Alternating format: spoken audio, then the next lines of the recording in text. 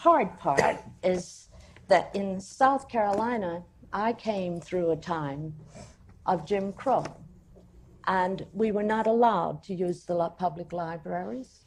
We were not allowed to use concert halls. And of course, in my great-grandmother's time, it was against the law to read and write. When my play Wedding Band was done on ABC television, produced by Joseph Papp, he had done it first at the New York Shakespeare Festival. It was about South Carolina and interracial relationships, and about the 1916 and 18. It was banned in 8 stations out of 168, and one of them was South Carolina, Charleston, where I was born. They said it could be seen after midnight only. So what I'm saying, that coming out of the whole Jim Crow experience was what I and many others had to do. And it was very often difficult, but it made me find my writing material in Harlem and in Charleston and in the islands there. And that took me to Africa. I also went to Ghana. What I'm saying, theater comes from strange places, that it comes from the people, it comes from the earth, that I found the scenes they were playing without thinking of it as becoming a writer. And so I give this to others as best I can. Wonderful.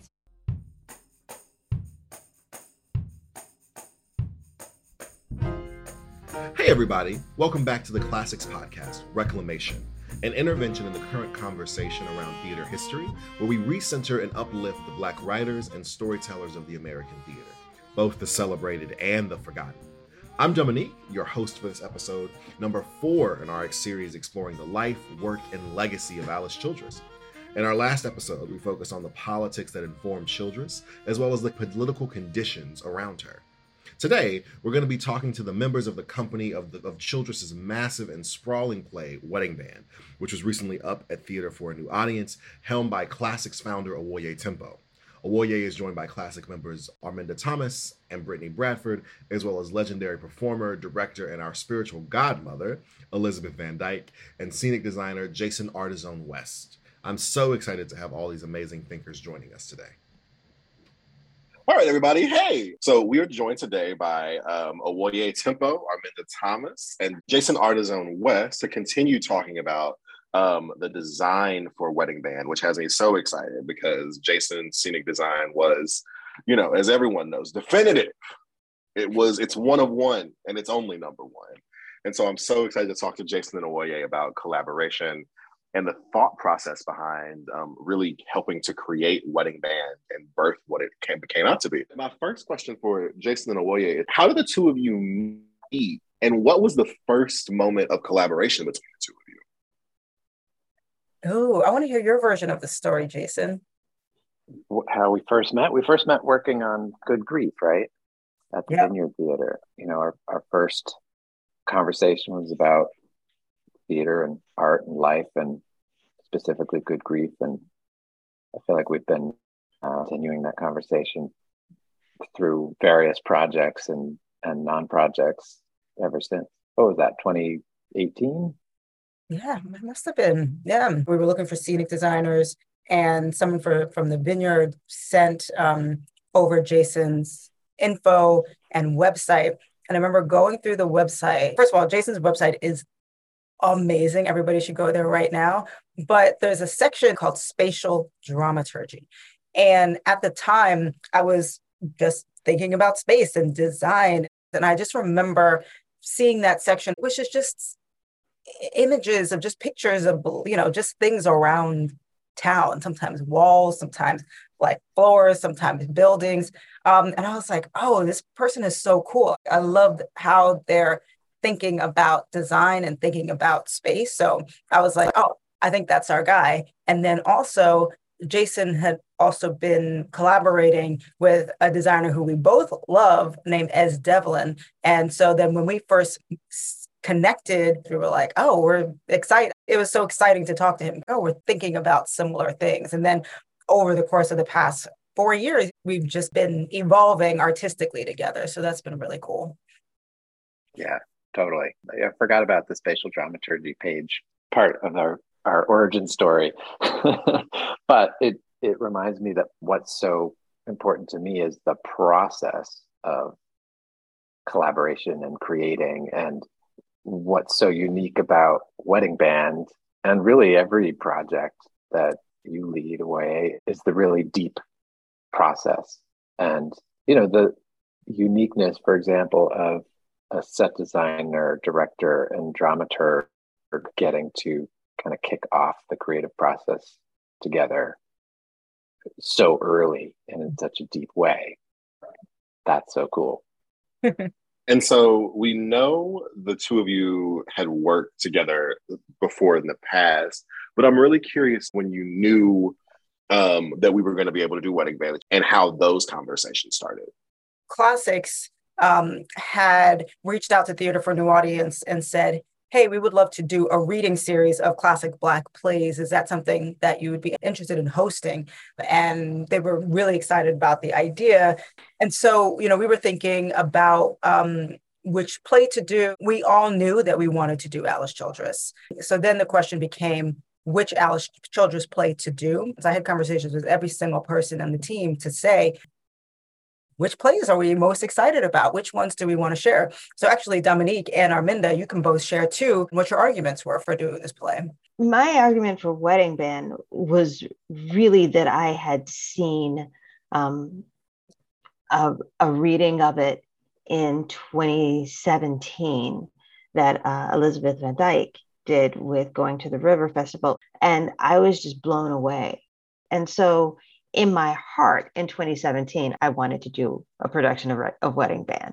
So for me, when we started talking about what to do, and we wanted to do a full-length play, and so it was going to be Trouble in Mind or Wedding Band. And for me, Trouble in Mind is a great play, a beautiful play, a wonderful play, and a play that I think appeals to theater people, on a just kind of on a gimme level. But Wedding Band just felt so deep and like there was so much there, and I just really wanted to do it. So that was the argument I made. It was yay, please can we do Wedding Band? Please can we do Wedding Band? I think there was a lot of begging. Yeah, and for me, I think, Trouble in Mind is my favorite play for a lot of reasons for what Childress is trying to get at. And I think for some of the really big sort of existential and ontological questions that the play raises. But Wedding Band for me does something a little bit different. And this might sound funny, but I think that Black people being able to deal with hate is important. And I think Black people being able to deal with hate in a way that is not like, oh, we have to overcome hatred because love does something that it really doesn't do.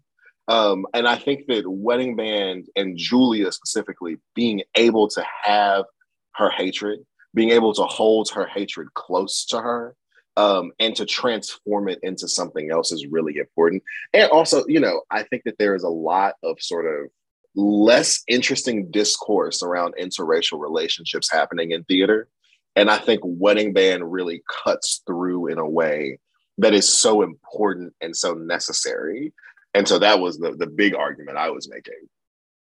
And I think that one of the reasons that we thought to approach Theater for a New Audience is the theater is one of the few spaces in New York that really is actually committed to classical work and also has a really beautiful space because you can do so much in that space. It's very flexible. And because so much of their mission is geared toward interpretation and imagination, it really felt like, oh, that feels like a good partnership as a playground. Even just doing the reading in that space was really special because we could engage with the audience in an interesting way.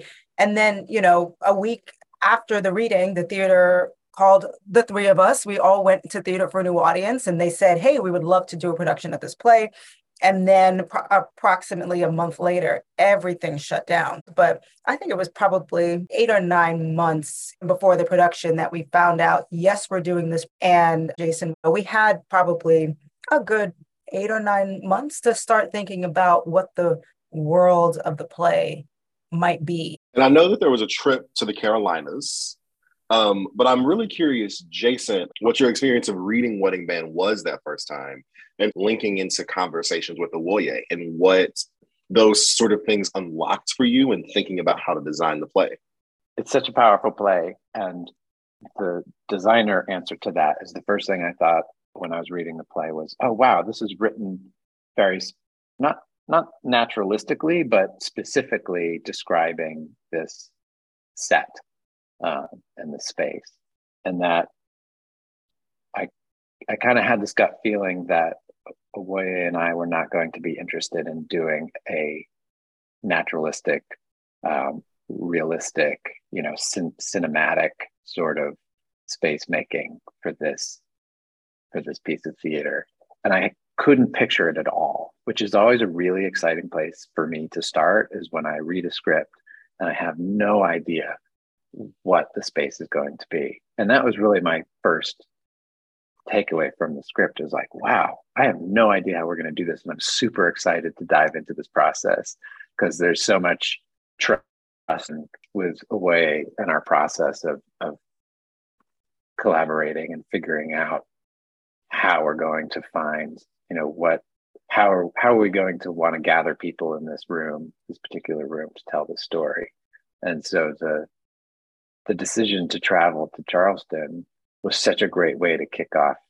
And that really was the kickoff of the design process, of just, without thinking about the specifics of architecture necessarily, just kind of going to the place where the story comes from and where Alice Childress's history comes from, and trying to commune with that and let that sort of guide us. That was a great place to start.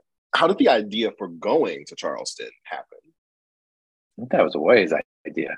Yeah, I can't remember when it first came up.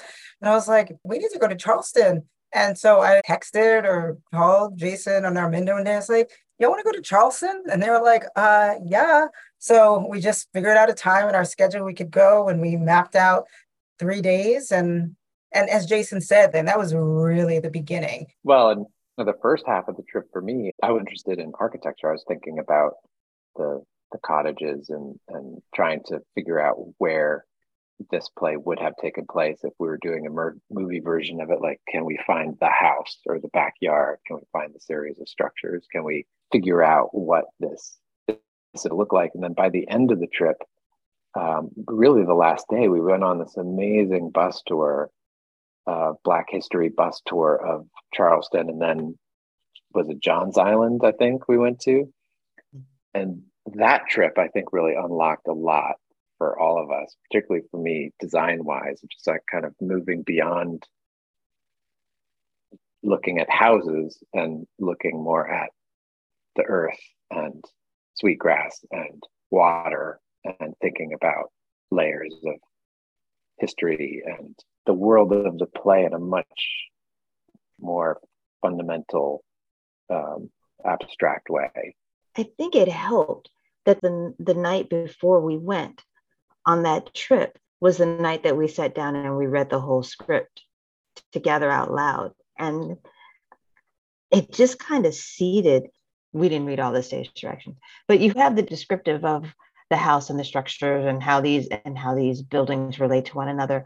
But when you listen to the language, it's all about dirt and trees. And, it's something that is so like grounded in the earth, that I think it kind of opened up the space and us to think about it in a different way. I mean, and I think, that Awoye and Jason are prone to that space anyway, but I think that it gave us permission to kind of turn our minds that way. I love that. It's funny to enter into a new city or a new world, and there's like things that you can hold on to, right? So we knew that we had street names that are mentioned in the play. We knew that we had, Arminda had done one of her deep dives to find out where the Childress family home was, so we had addresses for things. And that was kind of a guide, but first the level of engagement with the city. But then I think as we were there, we started to kind of feel the energy and the spirits of the city. But it really just began with us. The first day we just got there, we just started walking. We went to the library. We went to an African American cultural center that had a lot of resources. It was really a special time. Just hearing you talk about dirt, I think one of the things that the production and the set really did for me, aside from like sort of breaking down that not every play needs to happen in a home with a sink and a kitchen sink, was really being able to think about dirt, right? We get trapped, I think, in American theater because we make things about homes. And when you make things about homes, at least for me as an audience member, I'm always trying to figure out how people got this house, right? Like what made it possible for you to get this house in the first place? Because there are a lot of systems at work that make it so some people don't have houses. And what does it mean, right, to even have a house on stolen land? How do these two things work in relation to each other?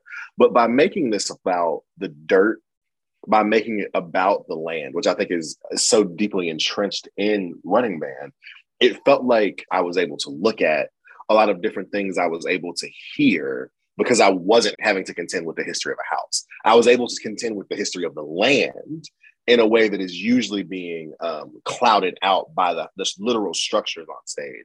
And I always thought that was effective and interesting in a way to tell the story. And so I'm curious, what are the models that get built? What are the sort of takes and design concepts that get built in order for you to land on the physical production? It's such a great question. And it was such an interesting process in that I think we pretty early on boldly decided this is not about houses, to your point, Dominique. This is, Childress is really writing about the land and boundaries, like communal boundaries and personal boundaries, and not about the specifics of the porch necessarily.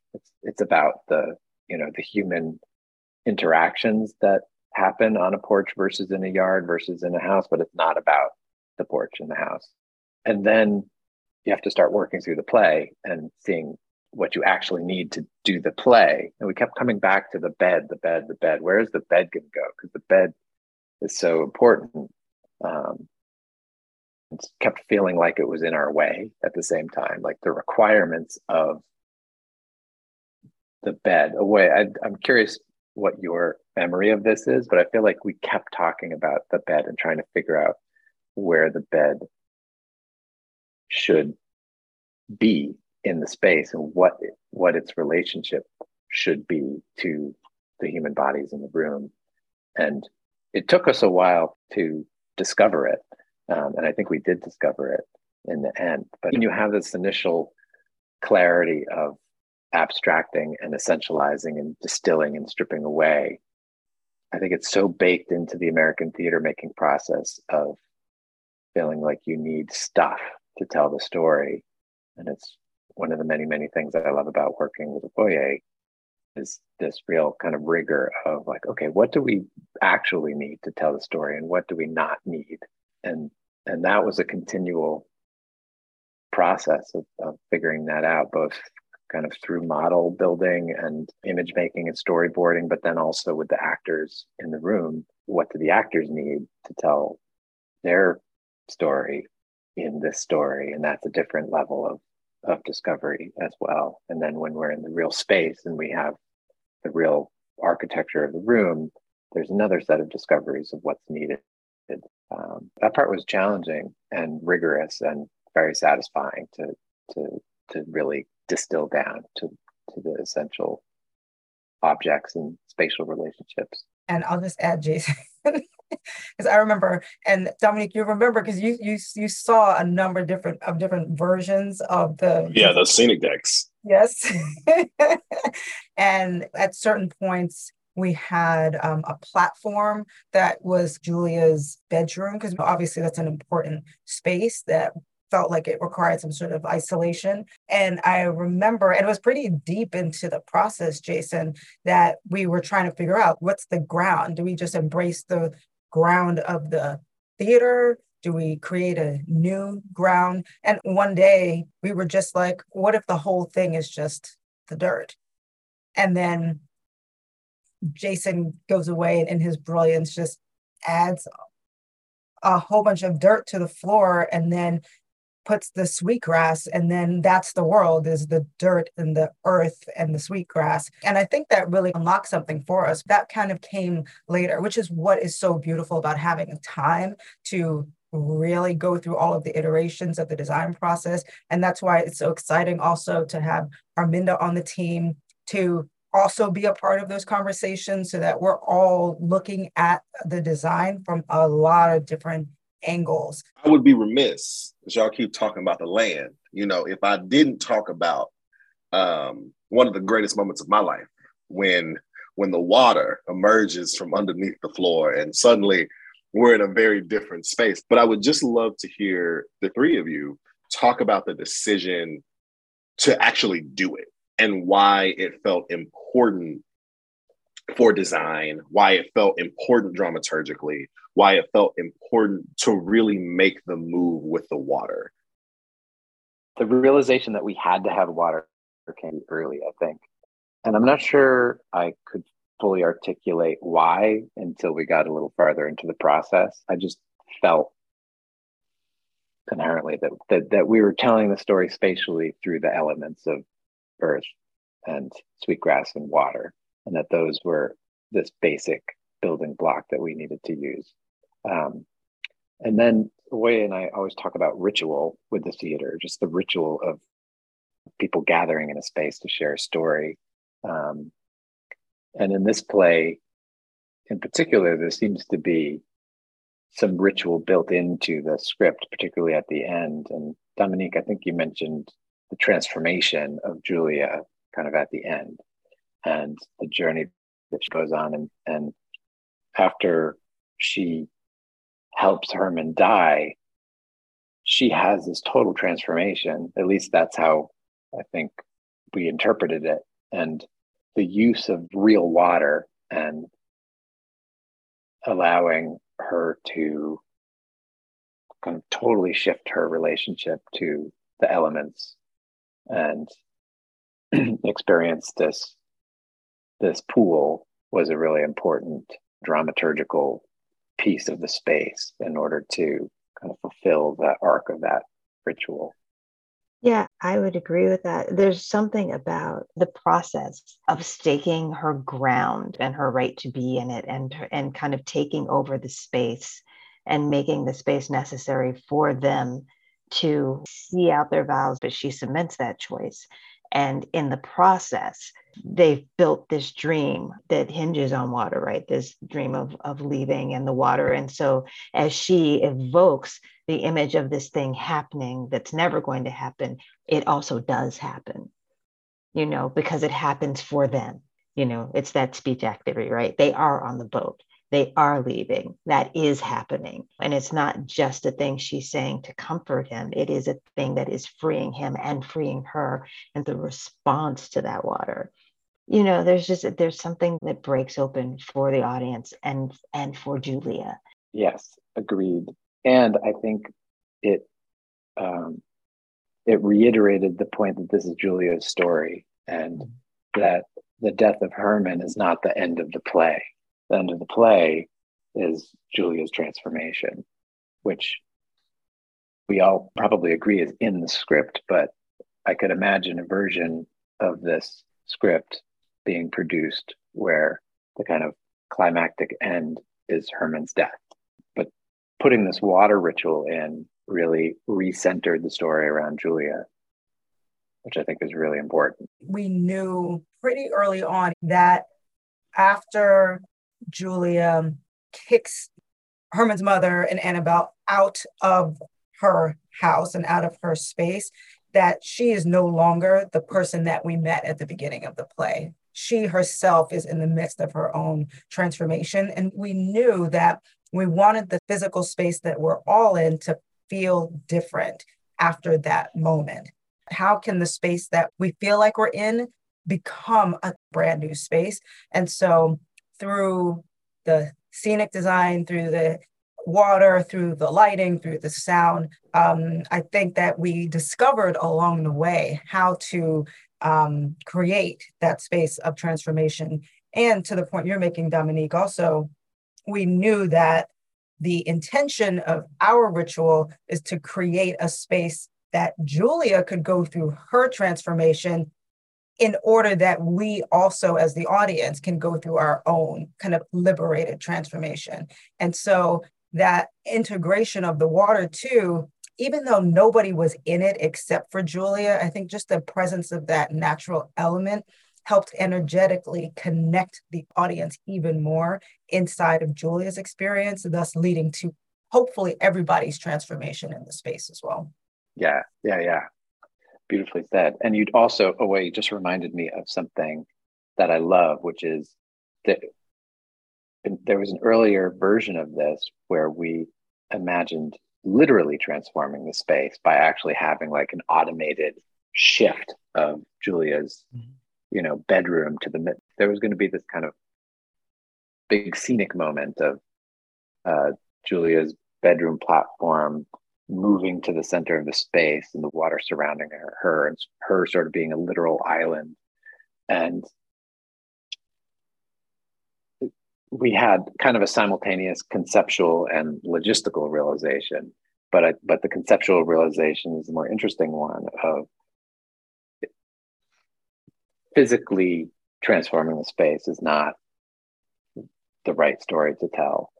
What we ended up doing, which I think was much more powerful, is that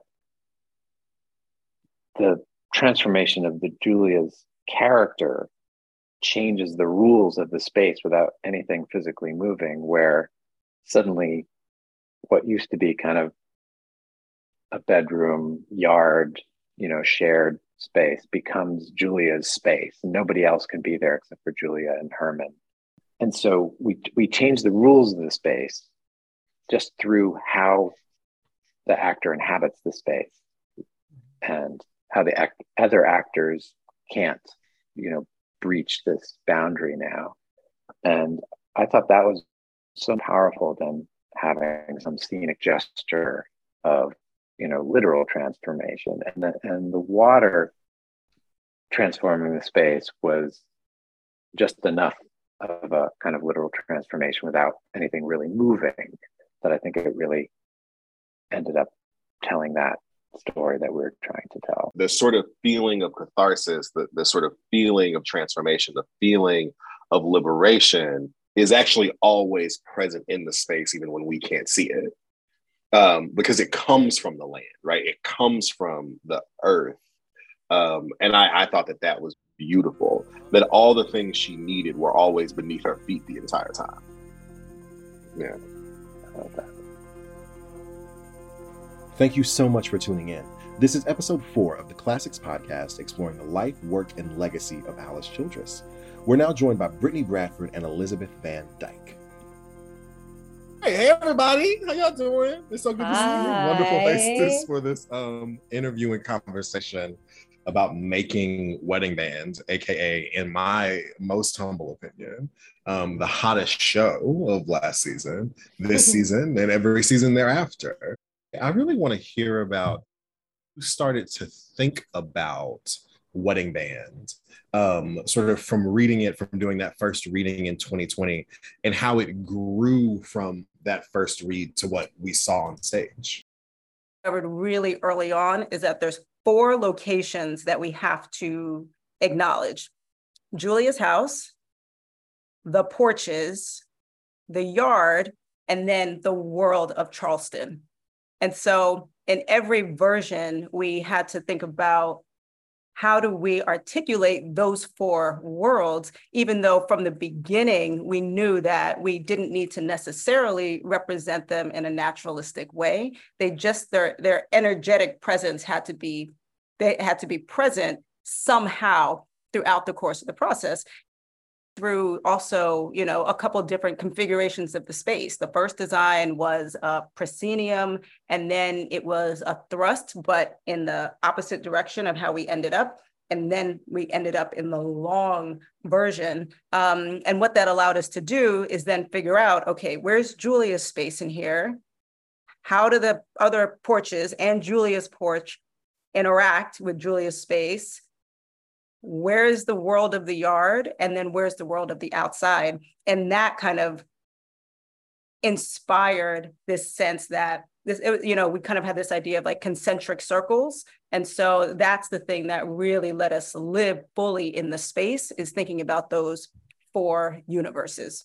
I think in the doing of it, as an actor personally, I don't really care that much about like naturalism on stage. And so when Awoye said that it wasn't going to be necessarily naturalistic, that there would be 4 walls that were going to, show us that that was her home, I was really excited about that. And in the emotionally, what it did was, as soon as I entered the playing space, it really did feel like entering a boxing ring in a way. And I never left it. And I loved that, because it felt like the invasiveness that Julia feels was automatically there, because everybody was coming in and out of that space, but I was staying there the entire time. The challenge, I think, was that when we rehearsed it, we weren't rehearsing in the space. So I know Awoye can probably also speak to this, but we never really got to practice with how long that space really is until we got there. And then on top of that, there's dirt and there's a little bit of a rake. And so just practicing like the actual biomechanics of walking around in that space and how sound bounces off of that space, which is different than a rehearsal room, was a challenge, but it was a challenge I think we were all excited to take. It felt great to be in the dirt and in that long venue, but you have to also reach the audience. And so that was a unique challenge that we were excited about, I think. And there's a spirituality in the language. There's so many connections to something other than the world that we're on, this plane of existence. So it made sense that it wouldn't be, a kitchen sink kind of situation. Actually, it has no structure. Right. It really has no structure. I did the play in 91. And who did you play? I don't know. Yes. But I'm only saying that to say, is style and things born of the times in which we're living? Not to take away from Awoye's genius, but the play takes place in the backyard, right? Yeah. We do not really go into any of the homes except Julia's. And if you play it realistically, she is confined to a small space. The yard becomes very, very small. But if you fast forward, and when I first saw it, I didn't tell anybody in the room. I just said, wow, really? Really? Wow. Huh? Grass? What? I didn't say anything. I just kind of like, okay. But it blew it open in so many ways on all levels. I think Arminda and I were talking about this. It blew the realities, the various realities, the levels of realities.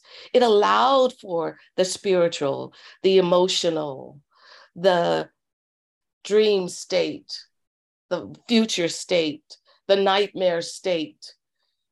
It allowed for all of that. It was just magical, and you just had to go with it. I mean, okay, the bed is in the back. Are you looking in the window? Where are you looking? Or are you going to fall in their house? We went totally with it. It just was beautiful. It was definitive. And Dominique, I can really say without hesitation that this is probably the most definitive wedding band for the next 50 years. I can honestly say that.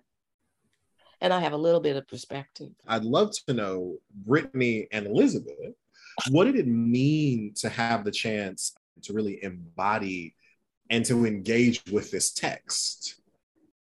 You want to start? No, you go. This was an incredible surprise gift, getting to do this play. I don't know how much to go into like the casting of it. Is that okay? As much as you want, yeah. Okay. So because, I'm part of classics, and so I knew we were doing this play, and they were having a hard time finding Julia, and I was over here being like, what about this person? And what about this person? Which in hindsight is hilarious because it feels so much like something that needed to happen for me at this time in my life artistically. And at some point, I think, Awoye, you were the first person to send me a message because they thought I was busy with another project. And both Awoye and Arminda, I guess, on the same day were like, is Brittany busy? And then asked me, and I said, no, I'm free. And this time, like, I really sat down and read the play, and I thought, oh, this is mine. You know, not to claim ownership of it in too much of a graspy way, but I really felt drawn emotionally to Julia. But I also felt like it was just slightly out of reach. And for me personally as an artist, that's the kind of thing that I want to be a part of, something that I don't quite know how to do or what it is right away. There has to be, you know, we have a rehearsal for a reason. And I want to be able to have something that is, you have to reach for a little bit. So going into it, I found out I got cast maybe a week before we started. So it was all of the discoveries. 3 days. That's 3 days. 3 days. Again, I was so generous. 3 days before we started. And so all of the learning, I mean, I love doing prep. There was just that wasn't going to be a lot of it. It was just reading the play over and over.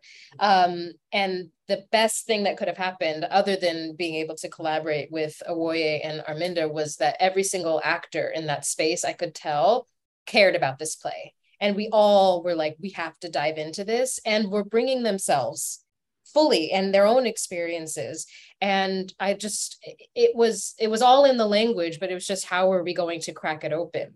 So just diving into that was an incredible gift. And I feel I can say definitively that it's the best theatrical experience I've been a part of. I'm trying to think of specifics, just being able to have Arminda have different drafts of the play that we got to be able to look at, being able to trust Awoye because I know her. And whenever I would get scared in certain moments, I remember a couple of rehearsals being like, I can't do this. Like, this is just too much. This is not sustainable. But trusting her more than I trust myself sometimes. I mean, like, I guess if she says I can do it, then I can do it. And having incredible scene partners who are all invested. I can't even speak enough about how important that is in doing a play like this. This was undoubtedly one of the best artistic experiences I've ever had. It was a gift given to me, and I appreciate it. It was art at its highest. We were all striving for the highest. We had Awoye and Arminda had done the work, had a vision. They were caring, they were knowledgeable, they had a direction, they had a team where we were all together going for a goal with love, with respect, with amazing material. It was incredible on every level. You were cared for, you were cared about, and you were caring, and you wanted to give your all. It was just incredible. You had everything you could possibly need. You had the vocals, you had the movement, Lord help us, Jesus.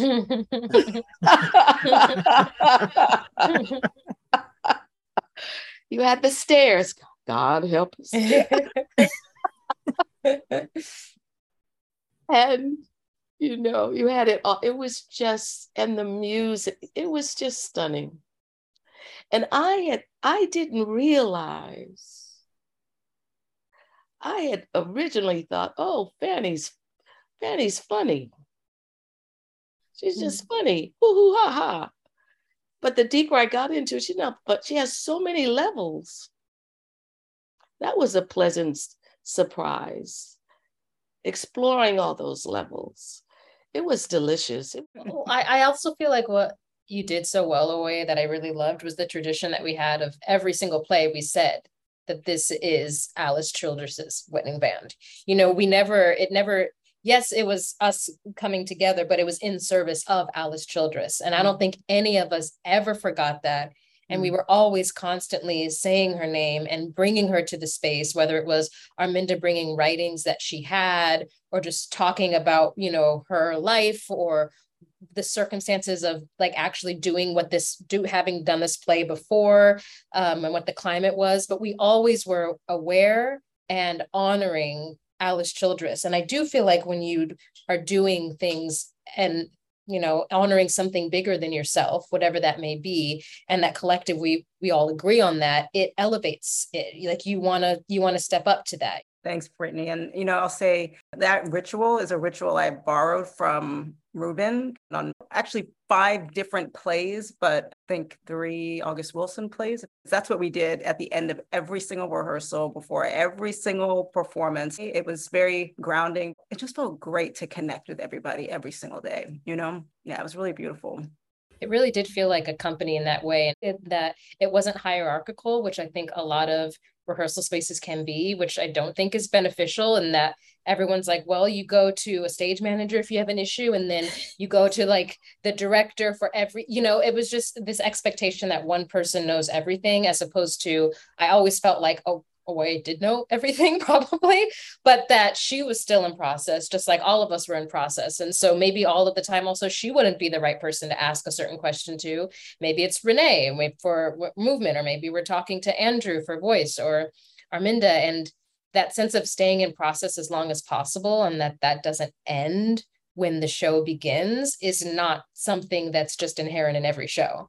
I wish it was, but some people are like, okay, opening has happened, this is the thing, and this is locked in. But even when we'd circle up and we'd say the name of the play, we also always had like a word that was associated with what we were doing that day. Like, and everybody always contributed to that. And what I loved was like, when we switched the blocking to me coming out by myself, which I was like, oh no, because we started it by myself, and it was the right decision, but I missed having everybody together.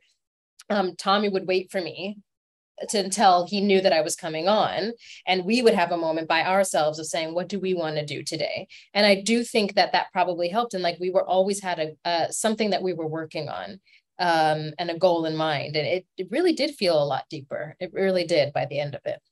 I don't know if this is going to sound like it ties, but it makes me think of the concentric circles that you were talking about, Awoye, because I've never, as an actor, thought so much about how to share a piece with an audience. Yeah, I've just never been a part of a process that we really did talk about that a lot. And whether that was with you or with Andrew Wade, who did voice, about how do you stay true to this play and not try to dumb it down in some way for the people watching it, but still want to share this play and have them come into it, but also treating it like a new play, not like a play that has been around for as long as it has, even though it has, because this is the first time a lot of people are hearing it.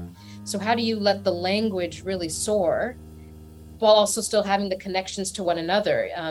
That it's just really interesting what this play asked of the audience and the company. Thank you so much to Brittany Bradford, Elizabeth Van Dyke, Jason Ardizzone-West, and Awoye Timpo for joining us this week. And thank you all for listening. Next week, we'll dive into a conversation led by Arminda with a company of directors to talk about directing Childress's plays. Our sound editor is Aubrey Dubé. The theme song was composed by Alfonso Horn. For more information on Alice Childress, please visit theclassicswithanx.org and follow us on Twitter and Instagram. See you next week.